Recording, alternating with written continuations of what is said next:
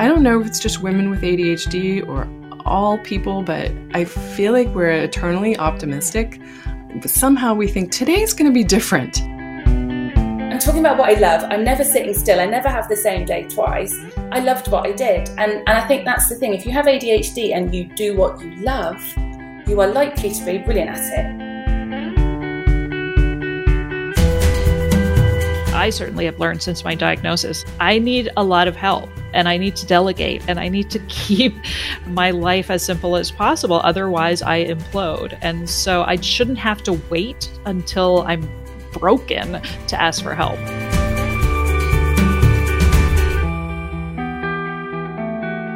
So welcome to the ADHD Women's Wellbeing podcast. I'm Kate Moore-Youssef. I'm your host, and I'm a wellbeing and lifestyle coach. I'm an EFT practitioner. That's an emotional freedom technique. I'm a mum of 4 kids, and I was diagnosed with ADHD at the age of 40, just over a year ago, alongside one of my daughters. And as I explored this for myself, I felt there was a real need for more emphasis on conversations around wellbeing and lifestyle with ADHD, especially for women. And this is why I wanted to set up this podcast, because I want to be able to offer new tools, new ideas, guidance about how we can help ourselves with ADHD in our daily lives. And I've fully embraced this myself. I've been doing this actually for years without knowing I had ADHD, but knowing that my nervous system was very sensitive, I was easily overwhelmed, I had this low-lying anxiety. And I knew that if I didn't look after my own mental health and my well-being, that things were definitely slipping. And as I mentioned, I'm a mum, I've got 4 kids, I've got a busy life. I actually used to work in consumer PR many years ago. And that's when I guess a few of the red flags showed up, but I obviously had no idea what it was. And in that very busy, high stress environment where I wasn't able to control my time, I wasn't able to go out and have breaks when I needed, that's when I noticed that the anxiety was much worse. And I felt like I was drowning sometimes because I was always on the back foot and I always was worried that I was going to make a mistake. Felt like I was never quite good enough. And looking back now, I actually do feel a bit sorry for that version of myself because I had no idea that I was contending with so much more internal noise than other people. So I was not a very relaxed version of myself. But thankfully, I made lifestyle choices, and I was lucky enough to make lifestyle choices that involved me working for myself, working from home way before the pandemic, and able to pick and choose my working hours, which I know is something I'm very grateful for. So as you can actually hear, I've got a bit of a hoarse voice, but I wanted to make sure that this trail episode was out because it's really important for me that the audience, that you guys are here, because I know that this is much needed. And I know this is needed because I've got lots of coaching clients, ADHD female coaching clients, and lots of people on Instagram who are telling me that they want more help and guidance about how they can look after themselves better.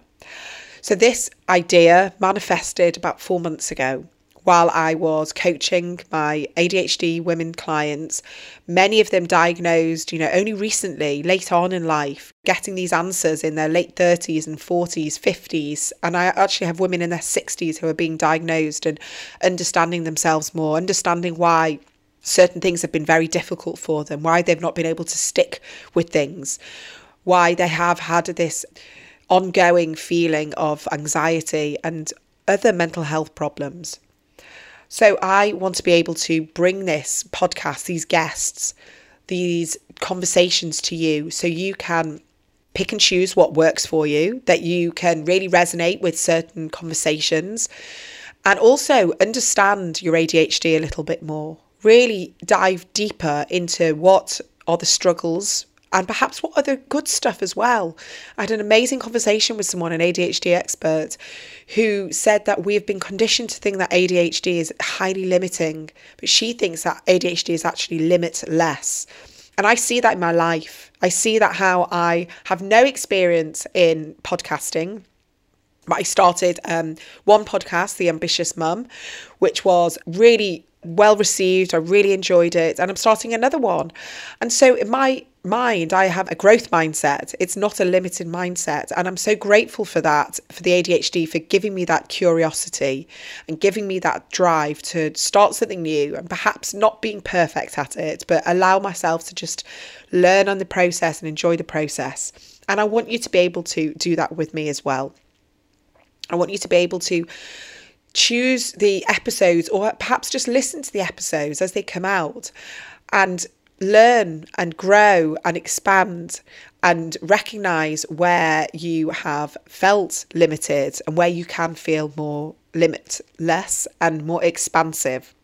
Because essentially, I want this podcast to be able to offer you new versions of yourself, you to feel calmer and more balanced, kinder, more compassionate about the way you talk to yourself, what you do in your life, how you make space and time to be able to better yourself from a well-being perspective.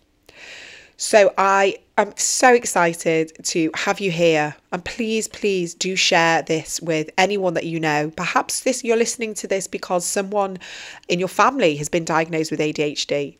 And remember that ADHD can be highly genetic. So if someone in your family has got ADHD, have a little look through your family tree and maybe sort of recognise the different traits in different family members. So maybe you can piece together a jigsaw, a puzzle, so you can understand how it's manifested itself in different ways throughout the family. And what I also want to bring to these conversations is an awareness of how ADHD looks in women and how it can differ very much to boys and men. There's lots of crossovers for sure. But many women who come to me have been told throughout their lives that they have just got anxiety and depression for no reason. And perhaps they've not quite understood the root cause of the anxiety and the depression. Maybe the problems with eating and lack of motivation and perceived, lack of productivity. Or perhaps it's this ongoing self-talk. Maybe it's imposter syndrome, perfectionism, people-pleasing, lack of boundaries. So many different aspects can be connected to ADHD. Now, I don't want you to think that if you haven't been diagnosed with ADHD, you can't listen to this podcast. On the contrary, I think that as ADHD in women and girls, the awareness has grown. People are seeking more diagnoses, and actually the resources aren't there. I'm sad to say that the training, the expertise, and also it costs a lot of money to get a diagnosis if you're waiting perhaps on the NHS. If you're listening to America, perhaps you're waiting for insurance to help you. So just allow yourself to listen with curiosity and kindness and compassion. Allow yourself to open your mind, and maybe you're waiting for this diagnosis and you are just kind of curious to see how much you resonate. Just listen to these episodes with the knowledge that whatever you get from them is enough. And perhaps you might want to listen back again in a few months' time with different awareness, and maybe you will have that diagnosis and other things will have come up for you. And as a lifestyle and wellbeing coach, and now particularly working with ADHD women, I am growing and learning alongside you as well. I've learned so much over the past 18 months since my own diagnosis. And when I bring all these fantastic guests to you, you're going to learn so much more as well, because there is things that we can do. We can help ourselves by looking after our own lifestyle and our mental health and emotional well-being. Even if you are medicated or you're not medicated, there are so many different elements that we can draw from that can help us. And I want to be able to offer lots of positive reassurance, as well as acceptance and acknowledgement that life has and can be difficult, that there are definite limitations to things that we can do, but also acknowledge that all the strengths and all the brilliant things that we can do and we bring to our lives and bring to our families' lives and all our loved ones' lives. So allow yourself to come in with an open mind and take from any of these episodes what is working for you this day, this week. And I hope that it allows you a bit more kindness and compassion towards yourself, as well as recognition and validation that what you have gone through is real, and that our brains have, held us back in certain ways and pushed us forwards in other ways. So welcome to the podcast. I can't wait to have you here. And if you want to dive into the first episode, it's here for you right now, and it is with the amazing Nancy Levin, who is a boundary expert. She's written countless books, and she talks to us about the impact not having our boundaries in place can have on our stress levels. It contributes to burnout, it contributes to ongoing anxiety and overwhelm, and also how we can stand in our power as well. So please do join me for the episode right now, and I would be so grateful if you could share this with your community, with anyone that you think would need to listen to this podcast, because it's here for you for that guidance. So without further ado, here is the very first episode of the ADHD Women's Wellbeing podcast with Nancy Levin.